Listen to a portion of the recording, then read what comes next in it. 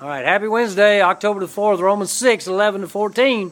So, you too consider yourselves dead to sin and alive to God in Christ Jesus.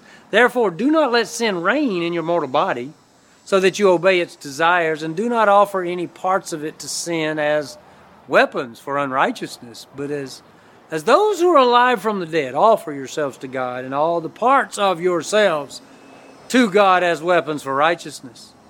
For sin will not rule over you, because you are not under the law, but under grace. See, I like action movies.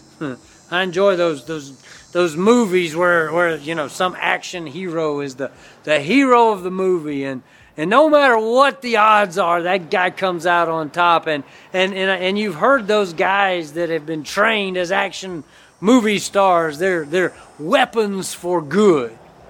You see, Paul urges us to avoid sin, not to give the parts of our body for weapons of unrighteousness. And when we give in to temptation, when we give in and sort of succumb to sin, our bodies, our lives, become tools or weapons for unrighteousness.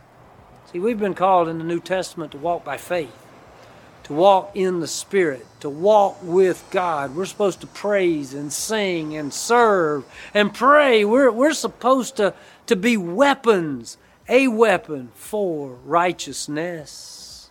That's what these verses encourage us to. Paul says, so, you too consider yourselves dead to sin and alive to God in Christ Jesus. Therefore, do not let sin reign in your mortal body so that you obey its desires, and do not offer any parts of it to sin as weapons for unrighteousness, but as those who are alive from the dead, offer yourselves to God and all the parts of yourselves to God as weapons for righteousness. For sin will not rule over you, because you're not under the law, but under grace. We'll see you tomorrow.